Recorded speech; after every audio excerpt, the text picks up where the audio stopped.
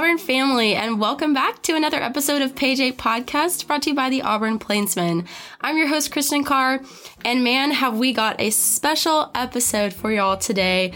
This week is going to look a little bit different from the bye week, and I'm so excited to tell you that we were able to get an exclusive interview with Auburn volleyball coach Brent Crouch, and I had the amazing opportunity to hear from him about his team and all the highs and lows so far this season. I hope you guys enjoy and take a listen. Hey, this is Collins Keith, podcast writer for the Plainsmen. If you like this podcast and would like to support the organization and our team, you can visit our website at theplainsman.com and click on the button in the upper right-hand corner that says Donate. You'll be supporting over 127 years of local, editorially independent journalism right here at Auburn. Thank you so much in advance, and now back to the show. So I just wanted to ask you, coming into this season, I interviewed you in August, and that was like a really, really fun conversation. And I want to ask you, as a coach, what's been the most satisfying or exciting thing that's happened for you guys this season? Oh, gosh. The most exciting or satisfying? That's a hard one. I don't know if it's any one event. There's some wins that stick out, beating Alabama twice, the rival, especially that second day when we really kind of handled them 3-0 was a big one. First big road win in Conference Georgia this last week was nice. So some of the wins stick out, but I don't know, probably the most satisfying is just the kind of every week it's clear we're getting better. And we can see that on the inside pretty well, and so can the players. And it's showing up on the outside too with some wins. But we're just every week, it's fun to look at the video from the matches and see like, hey, we did not have this thing in place 2 weeks ago, and like, look how much better it is. And that's been kind of continuous throughout the season, regardless of the wins and losses. And that's really always the most satisfying for me. Are we getting better every single week? And this team it's pretty exciting. And so that piece is satisfying, the kind of continuous growth. But the other one is probably the recognition for individual players. We've had 5 SEC awards. Rebecca Rath had 2 Offensive Player of the Week awards. They might have been, I don't remember, Taylor, maybe you can tell me this. I don't know if they were consecutive weeks. I don't think so. Not Rebecca Rath. But she had 2. Liz Rich just got one this last week. Bella has got one for Defensive Player of the Week, and Tatum Shipes has got one also for Defensive Player of the Week. Actually, Bella got 2, right, Taylor? Yeah, so we've had 6 total. So Taylor can tell us the history here, like what kind of records that breaks, but I think it breaks some. And seeing those players win those awards is really, really neat to see the recognition. And it's not the same player every week, 4 different players doing different things. Yeah, that has been really, really cool to see. Really, really neat. Yeah, and back in August, you spoke about leadership and some of those players that you just mentioned that got some of those SEC honors. You mentioned Bella, you mentioned Rebecca and Liz, and how have their leadership skills affected the team's performance this year? Well, they're all a little different, and all have contributed in really important ways. Liz is really consistently Liz, which is pretty awesome. That may sound like a throwaway line. It's not. It's hard to be consistently high, energy, and just, we always know exactly what we're getting from Liz every single day, every single practice, every single match. And that consistency is really nice to rely on. She's I don't know if the spectrum is like, Bella is a really, really vocal leader and really holds the standard well, and kind of polices everyone, hey, we got to get better. We got to do this. And she's really vocal, and Liz does that too. Not as much as Bella, but, both of them are vocal in really important ways that kind of keep the team even keeled and just knowing what the standard should be. And we appreciate that from them. And Bella is also like consistently Bella, like she's going to go a billion miles an hour all the time on defense. It's neat. Rebecca is more of like the quiet workhorse. She's not out there cheering and, yelling. Like you don't hear her very much at all, but you see the results. She scores more points than anybody on the team and is really important to us winning. I think she's leading I think, again, Taylor can help me with this. I think she's leading the SEC in points per match, or points per set. It's like 6 a game. I mean, it's a big deal. If she's not in the lineup, we're not winning nearly as many games. And Tatum, the thing that she's contributed, but she's a competitor, but the thing that's really cool is she's totally out of position. She's never played middle blocker. And I don't remember exactly when we talked in August, but I don't think we had put her in the middle yet. Yeah, I probably would have mentioned that. I think that happened a little bit after we talked. Yeah, so that's pretty shocking to have her move to the middle and be the best blocker in the SEC. That is not something that I was predicting in our last conversation. We were not doing that. We were not talking about that. So just her ability to adapt to a new spot and not only adapt, but thrive. I mean, she's really thriving defensively blocking and she's starting to put it together offensively, which is really a big deal if she can continue even this week. Had some better swings against Georgia, but then in practice yesterday, I was looking at their coaches and I'm like, wow, she's starting to figure this out. And, there's still a lot of room to grow there. And, I think she'll look better as each match goes on. So the fact that she was just willing to we need to do this. I'll do it. Let's go. And then thrive. That's pretty cool. Yeah. And I mean, with her moving positions, what has been the biggest advantage of having her there? And why did you guys really want her there in the first place? And what were you guys hoping from that?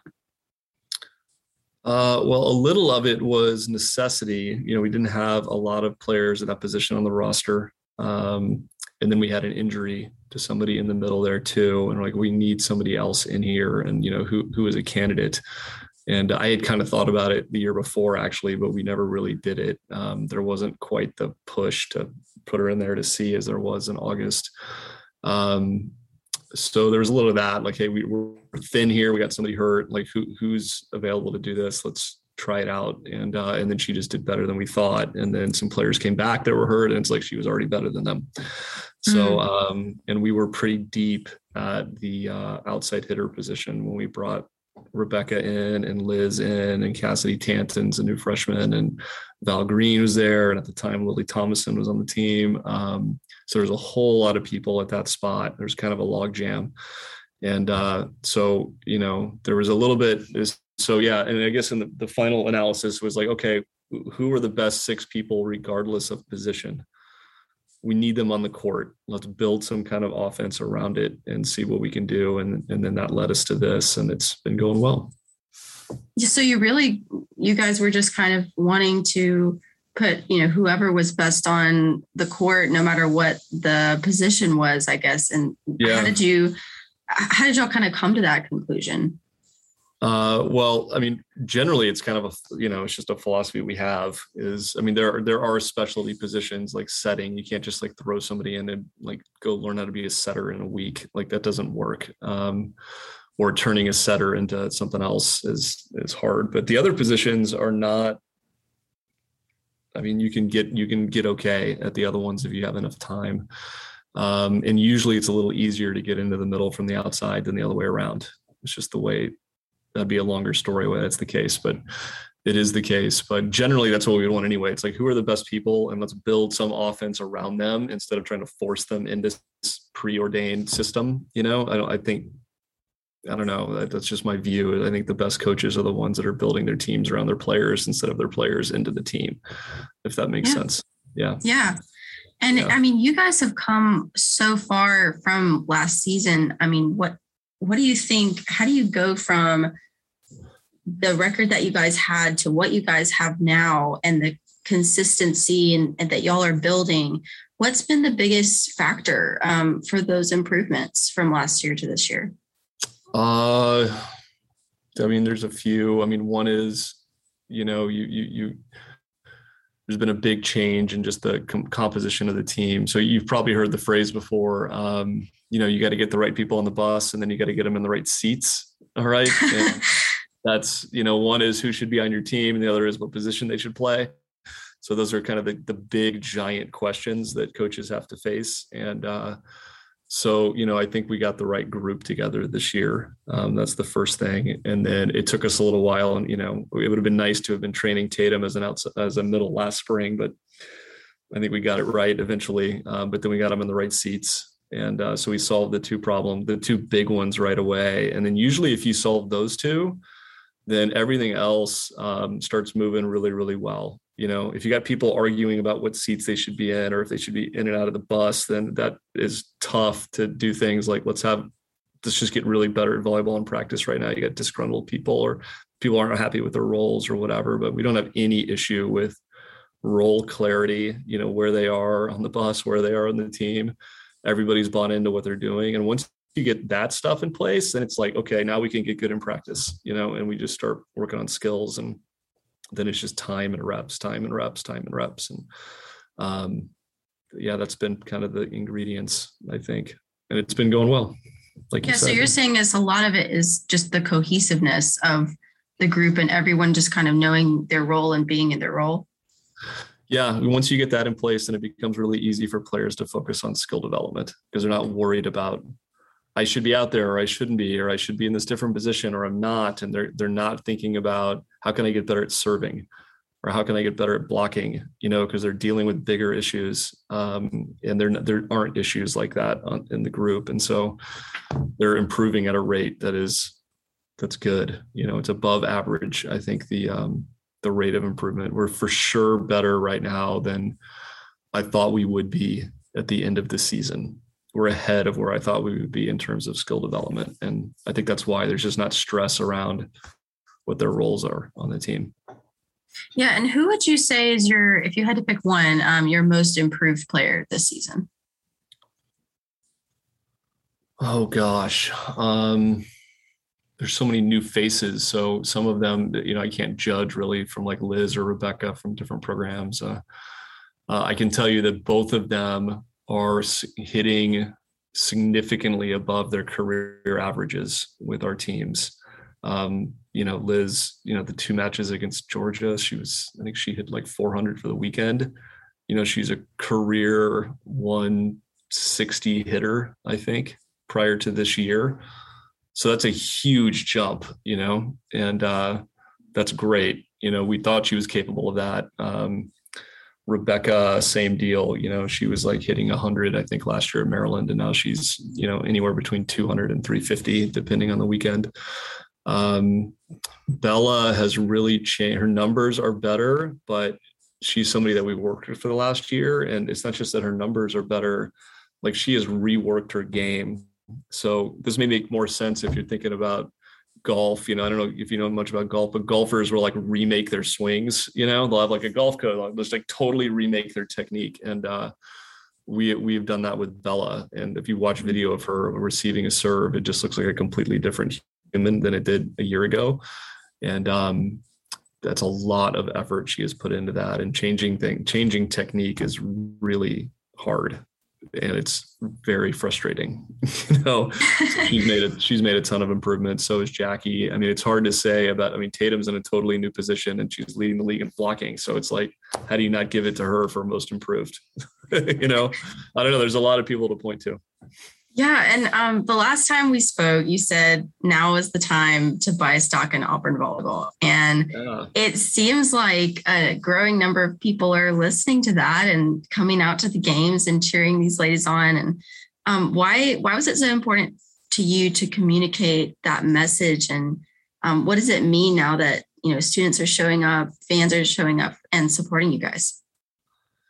Yeah, well, it means a lot. I think you should still be buying stock. We're still undervalued. You'll get a good deal if you buy right now and get in.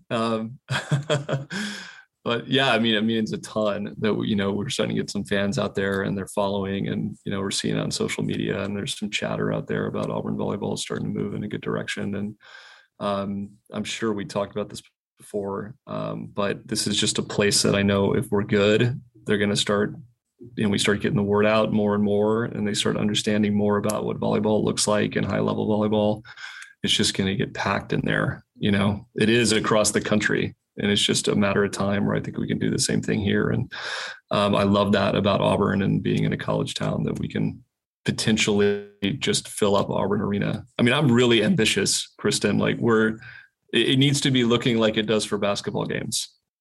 All right. That's where we want to go.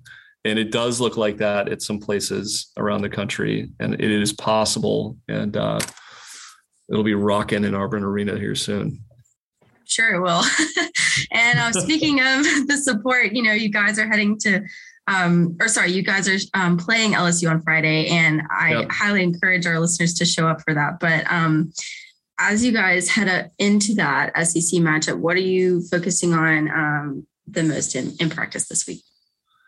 Our general stuff, we're always trying to get better at our basic fundamental skills. Volleyball is really dependent on just the basic skills, not even the systems or the strategies, but like, can you just pass a ball? Can you serve a ball? Can you hit a ball? And the teams that do that the best are the ones that win the most. So we're always trying to get better at the fundamentals.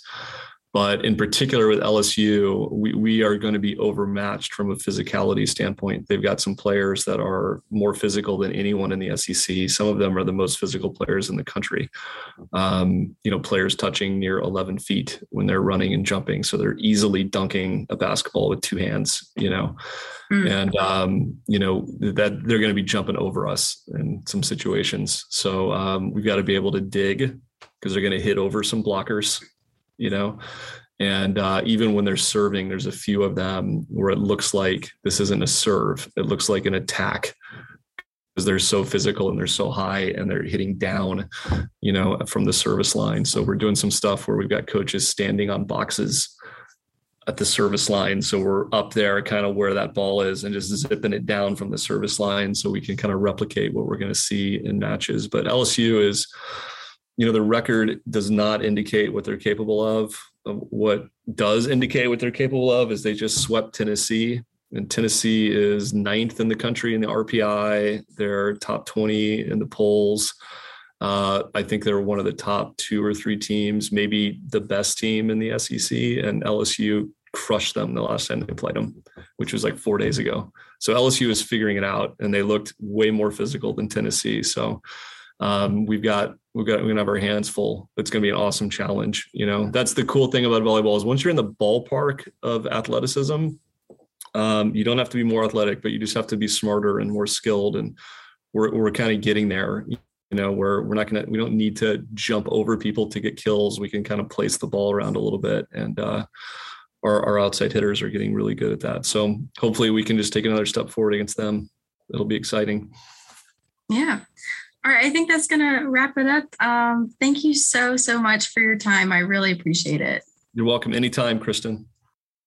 All right, we are back and in the studio with Noah Griffith, and we're going to be doing a little bit of a news segment this week, our Writer of the Week. And Noah, you are a Writer of the Week this week. I'm so glad to have you here. Hey guys, great to be here. Thanks for having me. Yeah, so I kind of want to start off in your article. You wrote an opinion article this week about just Auburn football and all of the different changes and shifts that have happened. And you talked about some of the differences between the way that Coach Harsin is running things versus Malzahn. And what do you think are some of the biggest ones? So I think one thing that sticks out to me is I think Harsin is much more comfortable giving younger guys a bigger role on the team. And also having guys challenge other guys that maybe have started for a year or two already, and having other guys step in and get some blank time. Especially with the Bo Nix situation, we've seen him start since his freshman year. He wasn't afraid to pull a string, put TJ Finley in, and it paid off. Yeah, and, you did talk a lot about Bo Nix in your article, and, and yes, you just mentioned how he was pulled in the Georgia State game. And do you think that willingness of Coach Harsin to pull him and kind of do what he felt like Bo needed and give him that push is part of that shift and that mindset change? Yeah, I think so. It's a different strategy from what Gus brought to the table. I think he's like more of a loyalist guy. Like, he gets his guy and he sticks with him and wants to give him confidence. But Harsin, it's not like he's not loyal to Bo. Bo's still a starter. He's still the guy. But also, he had to kind of be humbled. Yeah. You see what I'm saying? Like, just kind of give him the push that he needed to sort of say, oh, I'm going to step up now. Yeah, right. And then you also wrote a little bit about the impact of underclassmen. Talk about that a little bit, and who do you feel has really stood out that's an underclassman? Yeah, so there are a few guys that have gotten significant playing time as freshmen. One of those stars emerging is Darquez Hunter, running back. We saw him score the game when he touched on against LSU. We've seen him rack up. He's actually the Auburn's leading rusher in rushing yards as a freshman.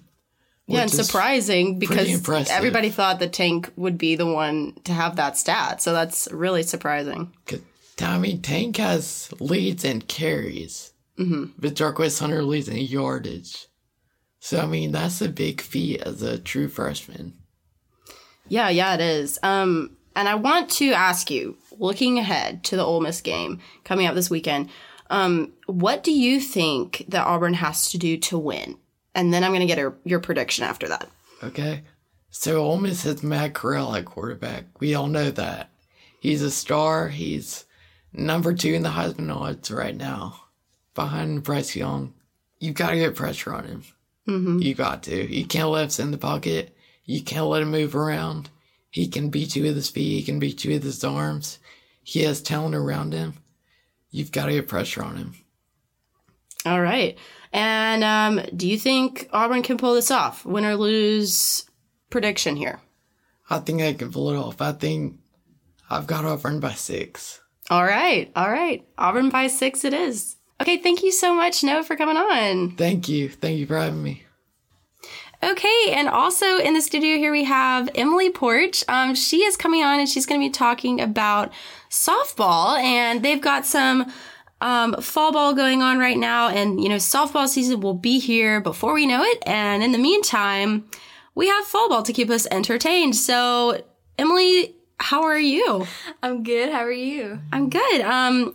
So you're going to give us all the details, right, on what you've been seeing. So you approached me about coming on and talking about softball, and you were really excited by what you've been seeing. Yes. What's got you so excited about this Auburn team? Just so far, the pitchers from last year really, like Maddie Pinta and Shelby Lowe, they look really good. They still look really good, and they looked really good last year. And also, these underclassmen, the freshmen and the sophomores, they also look really good. And so I'm really excited about this upcoming class who has come in this year. They have a lot of power coming into this season. Yeah, and as you've been covering and observing these games, who has been, if you had to pick one, the biggest standout to you? So far, it's been probably Aubrey Lisenby. And she's been a catcher. And right now, she's kind of been trading out with Aspen Godwin, who's a senior this year, and she's been catching pretty often as well. Her and another freshman, Jessie Blaine, they've been switching out at catcher. But she's really impressed me behind home plate and just her leadership as well as only a freshman. And her bat's also been really great as well during this fall ball season.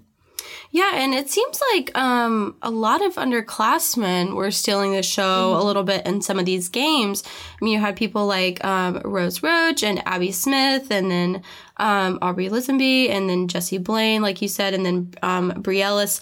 Talk a little bit about them and what you saw from them and why you think they've been really coming up and standing out in these games. So, first of all, I think what really stood out to me the most was their bats. They hit very well as freshmen coming in. And, it's fall ball. It's, mostly practice games. Right. And you're not probably playing the biggest schools that you can find, but their bats are already impressing me so much. And then also, defensively, they were communicating very well. And, coaches give them opportunities to go out there and start fall ball and just get a lot of reps. And it really seems to have been benefiting them a lot in both their communication as a team and them hitting as well. Yeah, so you're saying the communication has gotten a lot better. Yes, it just seems already to be very natural, even though they're only freshmen, if that makes any sense. Yeah. And I think, it's interesting. We always look at when, you have freshmen and a lot of new people coming into a team, there's always that, transition period where they're trying to gel, they're trying to, gain cohesion as a team. Do you think that that's going well, and what are you seeing in that regard? Yes, I do think that's going very well. And one thing I am seeing back to Aubrey Lisenby is, as a catcher, you are the captain of the field and you control a lot of what your teammates do, and you relay a bunch of information about hitters and all that type of things. And so she's already communicating with her pitchers, and they're all older than her. They're all it's like KK Dismukes is a junior, Samantha Yarborough, she's a senior, and then you have the 2 sophomores in Maddie Penta and Shelby Lowe. So they're all older than her, but they already have such a good relationship and communication, and she's so encouraging towards them and towards everybody in the field that I feel like that communication is already there with the freshmen and the other sophomores as well. Yeah. And when is the next fall game going to be happening? They just finished the fall ball season, actually. They finished it out with their annual Dinner on the Plains, or Dinner on the Diamond. And they had, guest speakers, and they just commenced the fall ball season. So they actually won't be playing again until the season starts. Oh, okay. As far as I know. And will they be, I guess, practicing throughout? Yes, they'll be practicing. Okay, cool. All right. Well, thank you so much for coming on. Thank you. All right, guys, that is going to wrap it up for us today. Thank you so much, as always, for tuning in and listening. We always appreciate it, and it's been a fun episode, so I appreciate you guys coming along with us. Be back next week for another episode, and you've been listening to Page 8 Podcast, brought to you by the Auburn Plainsmen. I'm your host, Kristen Carr, and we will see you guys next week.